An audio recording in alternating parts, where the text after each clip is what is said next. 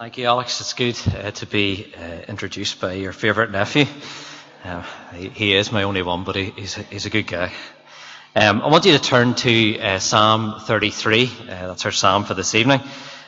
Our title is God Overall, and you'll find it in page 463 in the Pew Bibles. Psalm 33. This psalm is a hymn of praise, a hymn that focuses on the God who is over all. I want you to imagine a large number of the Israelites gathering together to sing this psalm. Think of how they would have been impacted by the truths in the psalm and how the words would have reverberated in their minds in the days that followed. Singing has always been a fantastic way for us to learn biblical truth, and it enables us to respond to God in worship. So we want to look at this psalm and break it down into a number of sections. At the start, verses 1 to 3 are a call to praise. And then the main section from verses 4 through to 19 give us a number of reasons why we worship God. And then in the final verses, we will see our response to that call to praise. Let's just take a moment to pray before we start to read the psalm. Let's pray.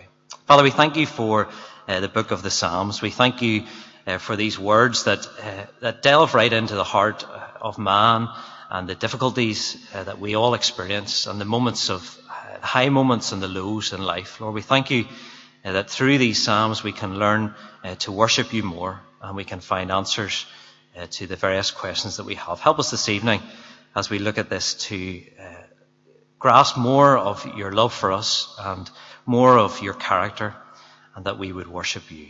We pray this in Jesus' name. Amen. So let's read the first little section from verses 1 to 3. Shout for joy in the Lord, O you righteous. Praise befits the upright. Give thanks to the Lord with the lyre. Make melody to him with the harp of 10 strings. Sing to him a new song. Play skillfully on the strings with loud shouts. The psalm begins with an enthusiastic call to worship. Verses 1 to 3 are full of joy, giving thanks, melody, singing. They name various instruments that should be used, and there are even loud shouts. All of these are to be focused on the Lord. And I'm sure the people who are being called to worship are coming from a wide variety of emotions and experiences. Some may be discouraged, others suffering, some confused, broken-hearted, but others may be at a better point in life's journey.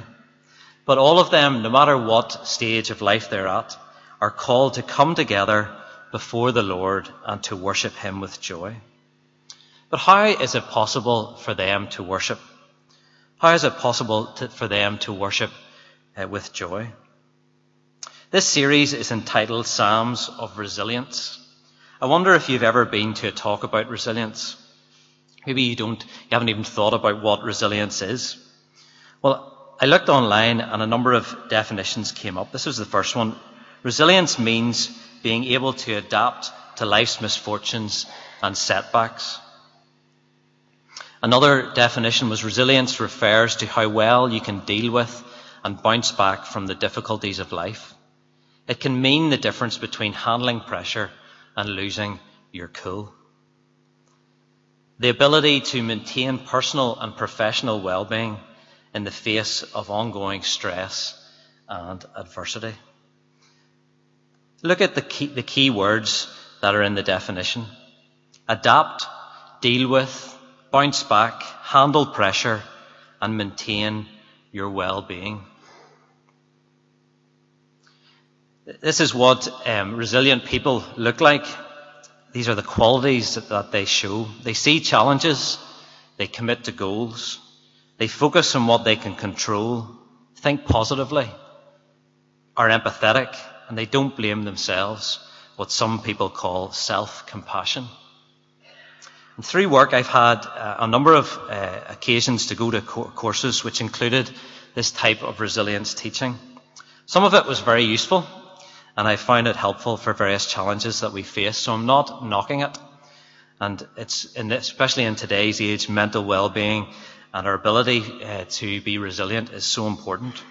But I'm a little bit cautious because a lot of the techniques that are used in resilience training all center on ourselves. They center on how we can be better, how we can be a better person. I've even come across a book that was entitled How to Be a Better You. So I'm a little bit reserved about some of the resilience teaching. So here we have the people of Israel coming together to worship with all their struggles and with all their different experiences, and they're called to be joyful and to worship God.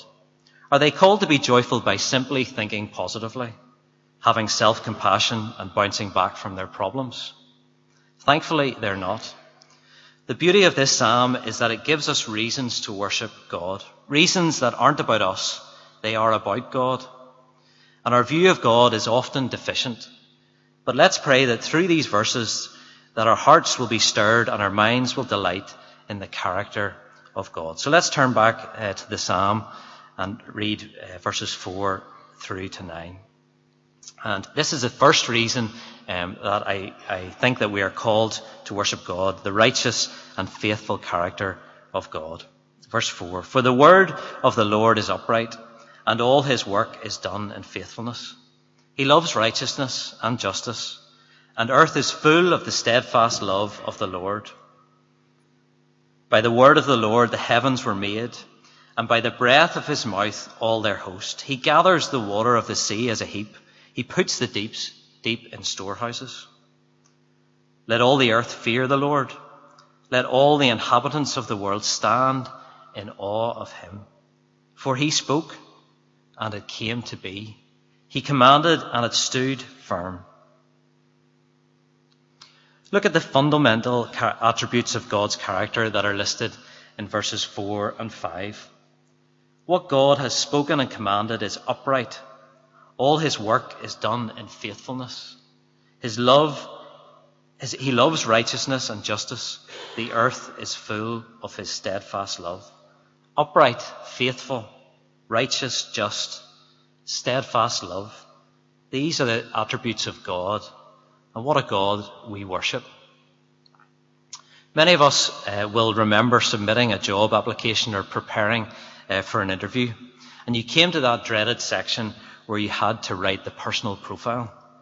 The moment when you had to sell yourself, when you had to use buzzwords and talk about all your attributes. We have to become spin doctors in that moment, making ourselves look and sound the best that we can. But the attributes of God's character are nothing like that. They are evidenced through history. In verses 6 to 9, it takes us back right to the beginning, to Genesis chapter 1 and 2. Verse 6, God spoke and the heavens were made, and by the breath of his mouth all their host. Verse 9, for he spoke and it came to be, he commanded and it stood firm. The God we worship is the same God who made everything by speaking and commanding it to be. Even though the world God created has been damaged by sin, he has not changed. Our response should be to stand in awe of him and worship him. In John chapter 1 verse 14 we read that the word of God became flesh and dwelt among us. The eternal, omnipotent, holy Son of God took on flesh and became a man, Jesus Christ. Jesus is the image of the invisible God, and he revealed the fullness of God to us. Jesus expresses God's righteousness, his justice, his faithfulness, and his steadfast love.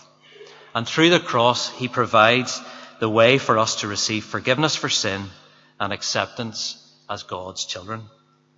Children who are able to stand before the righteous, just, and loving God, not through anything we have achieved or because of our best characteristics, but on the basis of Christ's sacrifice in our place.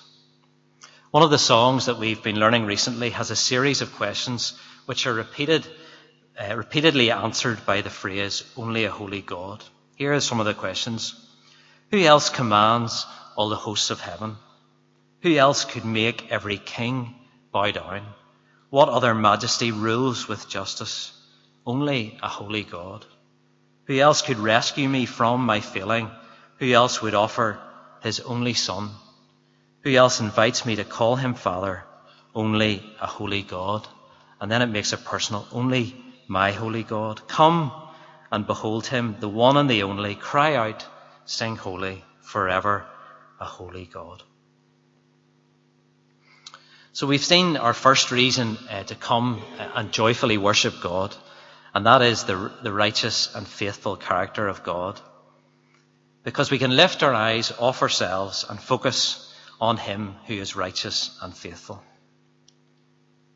Our second reason this evening is in verses 10 to 12. God's will prevails. Let's read these. The Lord brings the counsel of the nations to nothing. He frustrates the plans of the peoples. The counsel of the Lord stands forever, the plans of his heart to all generations. Blessed is the nation whose God is the Lord, the people whom he has chosen as his heritage. If we were back at school doing an English exam on this text, I'm sure one of the questions would be compare and contrast verses 10 and 11. I always hated that type of question. But even I can see the contrast between verses 10 and 11. On the one hand, we have the counsel of the nations that are brought to nothing by God. On the other, the counsel of the Lord stands forever. And similarly, the plans of the peoples are frustrated, while the plans of God's heart are to all generations. The God who made the world also rules it according to his own purposes. The upright, faithful, righteous, just and loving God, who we read about in the earlier verses, stands firm in his purposes despite the opposing plans of the nations. Recently, I was listening to some friends who are not sure what the future holds. There are lots of potential risks for them ahead. And humanly speaking, you might just want to run away. But as they look back on God's faithfulness and God's hand over past years, they are confident that God will not abandon them in the future. The words they used really stuck with me. They said, God's purpose will prevail, whatever that means. This was not some sort of wishful thinking. It was grounded on the promises of God and on their own experience of the Lord in the past. Sometimes God's purposes are tough to get our heads around. Why has he led me down this direction? Would it have not been better to go in a different way? Why is this happening to me? But it is good to remind ourselves that his plans are enduring and unshakable. There is so much fake news and distraction in this world, but through history, God has proved his faithfulness, his patience, and his love to his people. Look at verse 12. Blessed is the nation whose God is the Lord, the people whom he has chosen as his heritage. This verse takes us right back to Genesis again, to God's promise to Abraham that he will make Abraham the father of many nations, and that God would be their God, and that they would be his people. A promise that is repeated many times throughout the Old Testament. As the people sang verse 12, their minds would have gone back in history to when the family of Jacob ended up in Egypt and were protected through the famine and even while they were slaves. They remembered how God freed them from slavery and brought them out of Egypt under the care of Moses and eventually brought them into the promised land. But even as God fulfilled his promise to be with his people and be their God, we witness the people ignoring God and trying their own way.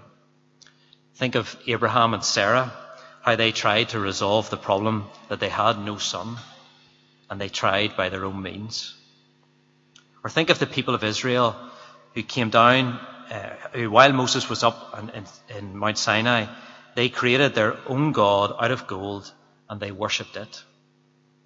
Time and time again, the people of God were blessed, and then they turn away from him who was the source of their blessing. But time and time again, God in his mercy accepted them back. I'm sure we can all look back and see the same pattern in our lives. Moments when God has clearly directed and blessed us. The moment we were saved. Times when we made big choices in life. And that all comes alongside recurring episodes when we failed, but God forgave us and showed us his mercy. We are thankful that the purposes of God are perfect and his will prevails. That he is faithful even when we aren't. So our reasons to worship are the righteous and faithful character of God. And secondly, that God's will prevails. And the third and final reason that we see in this section is in verses 13 through to 19. And it is that God sees. So let's read these verses. Verse 13. The Lord looks down from heaven. He sees all the children of man. From where he sits enthroned, he looks out on all the inhabitants of the earth. He who fashions the hearts of them all and observes all their deeds. The king is not saved by his great army. A warrior is not delivered by his great strength. The war horse is a false hope for salvation, and by its great might it cannot rescue. Behold, the eye of the Lord is on those who fear him, on those who hope in his steadfast love, that he may deliver their soul from death and keep them alive in famine. Look at the words in these verses. God sees. Look at the different ways he sees. God looks down. He sees. God looks out. And he observes. God uses his heavenly vantage point to scrutinize the hearts and the actions of humans. God is aware of what is going on and what is found in the heart of man, the good and the bad. Pause for a minute and consider God's majesty. He is in heaven. He is enthroned. He has fashioned the hearts of us all.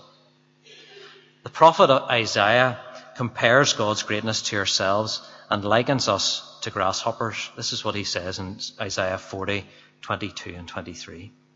He sits enthroned above the circle of the earth, and its people are like grasshoppers. He stretches out the heavens like a canopy and brings them out like a tent to live in. He brings princes to naught and reduces the rulers of this world to nothing. But rather than submit to God as our Lord and King, the world seeks power and success through military might, world domination, politics, and human invention. Verses 16 to 17, look what happens. The king is not saved by his great army. The warrior is not delivered by great strength. The warhorse is a false hope and does not rescue. Israel could again go back and remember the exodus from Egypt and the futile attempt of Pharaoh to keep them captive with all his military power. The king was not saved by his great army. The warhorse was a false hope. God brought victory to Israel. But the nation of Israel had many disastrous kings themselves, and their history is littered with lost battles in which they outnumbered their enemies. They lost because they trusted in their own resources and not in Almighty God. Sometimes God may seem rather distant to us, and we may view our lives as being insignificant or even pointless at times. But verses 18 and 19 take the gaze of the observing God who is enthroned in heaven, and they bring that down to the personal level. Behold, the eye of the Lord is on those who fear him, on those who hope in his steadfast love, that he may deliver their soul from death and keep them alive in famine.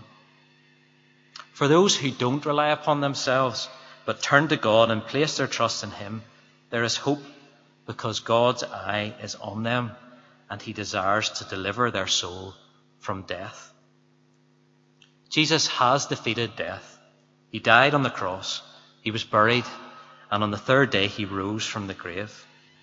He will rescue anyone who turns to him, anyone who asks to be forgiven for their sin and accepts Jesus as their Lord and King. He will deliver us from death and disaster. The Christian apologist Ravi Zacharias often uses a quote to describe the frailty of the nations and empires, and particularly those of the 20th century. And I want to just use that quote now. He says, "We look back upon history. What do we see? Empires rising and falling, revolutions and counter-revolutions, wealth accumulating and wealth dispersed, one nation dominant and then another. Shakespeare speaks of the rise and fall of great ones that ebb and flow with the moon. I've heard a crazed, cracked Austrian announce to the world the establishment of a German Reich that would last for 1,000 years. An Italian clown announced that he would restart the calendar to begin his own ascension to power. I've heard a murderous Georgian in the Kremlin acclaimed by the intellectual elect of the world as someone wiser than Solomon. I've seen America wealthier and in terms of weaponry more powerful than the rest of the world put together, so that had the American people so wanted, they could have outdone an Alexander or a Julius Caesar in the range and scale of their conquests. All in one lifetime, all gone, gone with the wind. Hitler and Mussolini dead, remembered only in infamy. Stalin, a forbidden name in the regime he helped found and dominate for some 3 decades. America haunted by fears of running out of those precious fuels that keep her motorways roaring and the smog settling. All in one lifetime, all gone, gone with the wind. In contrast to the horror of these self-styled supermen, there stands the gigantic figure of one person, because of whom, by whom and in whom and through him alone, mankind might still have hope, the person of Jesus Christ. The more I look at the failed saviours of men, the more beautiful the Son of God looks to me. So why do we come to worship? We come to worship because our eyes are refocused on the righteous and faithful character of God. Because the purposes of our God are perfect and his will prevails. Because the God who sees as he observes from heaven also draws close to those who fear and put their hope in him. He will deliver them from death and disaster. All of these reasons are sung and taken to heart, and the people respond to the earlier call to praise and worship in the final verses 20 to 22. Let's read them. Our soul waits for the Lord. He is our help and our shield. For our heart is glad in him, because we trust in his holy name. Let your steadfast love, O Lord, be upon us, even as we hope in you. It struck me that these final verses seem to reverse or step back through the reasons for worship that we have looked at, reasons 1, 2 and 3. So if you can sort of bear with me here. Reason 3 is reinforced in verse 20. God is our help and shield. It's not the power and might of the earthly kings and armies. We step back to reason 2 in verse 21. We trust in God and our hearts are glad because he is holy and sovereign and his purposes and plans prevail. And then another step back in the last verse to reason 1. The character of God, in particular his steadfast love, is the reason for our hope. Tonight God is calling each of us to worship him. Perhaps you haven't appreciated God's steadfast love for you, which he demonstrated so deeply by sending his Son into the world to die, so that if you believe in him, you can have everlasting life and true hope for the future. It would be amazing tonight if you would respond to God's call and worship him for the first time this evening. As Christians, there will be times when we will respond enthusiastically to this call to worship. At other times, we will need to be reminded of God's faithful character, of his eternal plans, and be reminded that he is watching over us. Sometimes we may be called to wait on him. Waiting is usually tough. But if we do wait, it will be a sign of our surrender to the power of God, rather than trusting in human strength and power. Despite suffering, struggle, and pain, God remains worthy of our trust and is the only reliable source of hope. Words of another hymn that we will sing later. There is a hope that stands the test of time, that lifts my eyes beyond the beckoning grave, to see the matchless beauty of a day divine when I behold his face. When sufferings cease and sorrows die, and every longing satisfied, then joy unspeakable will flood my soul, for I am truly home.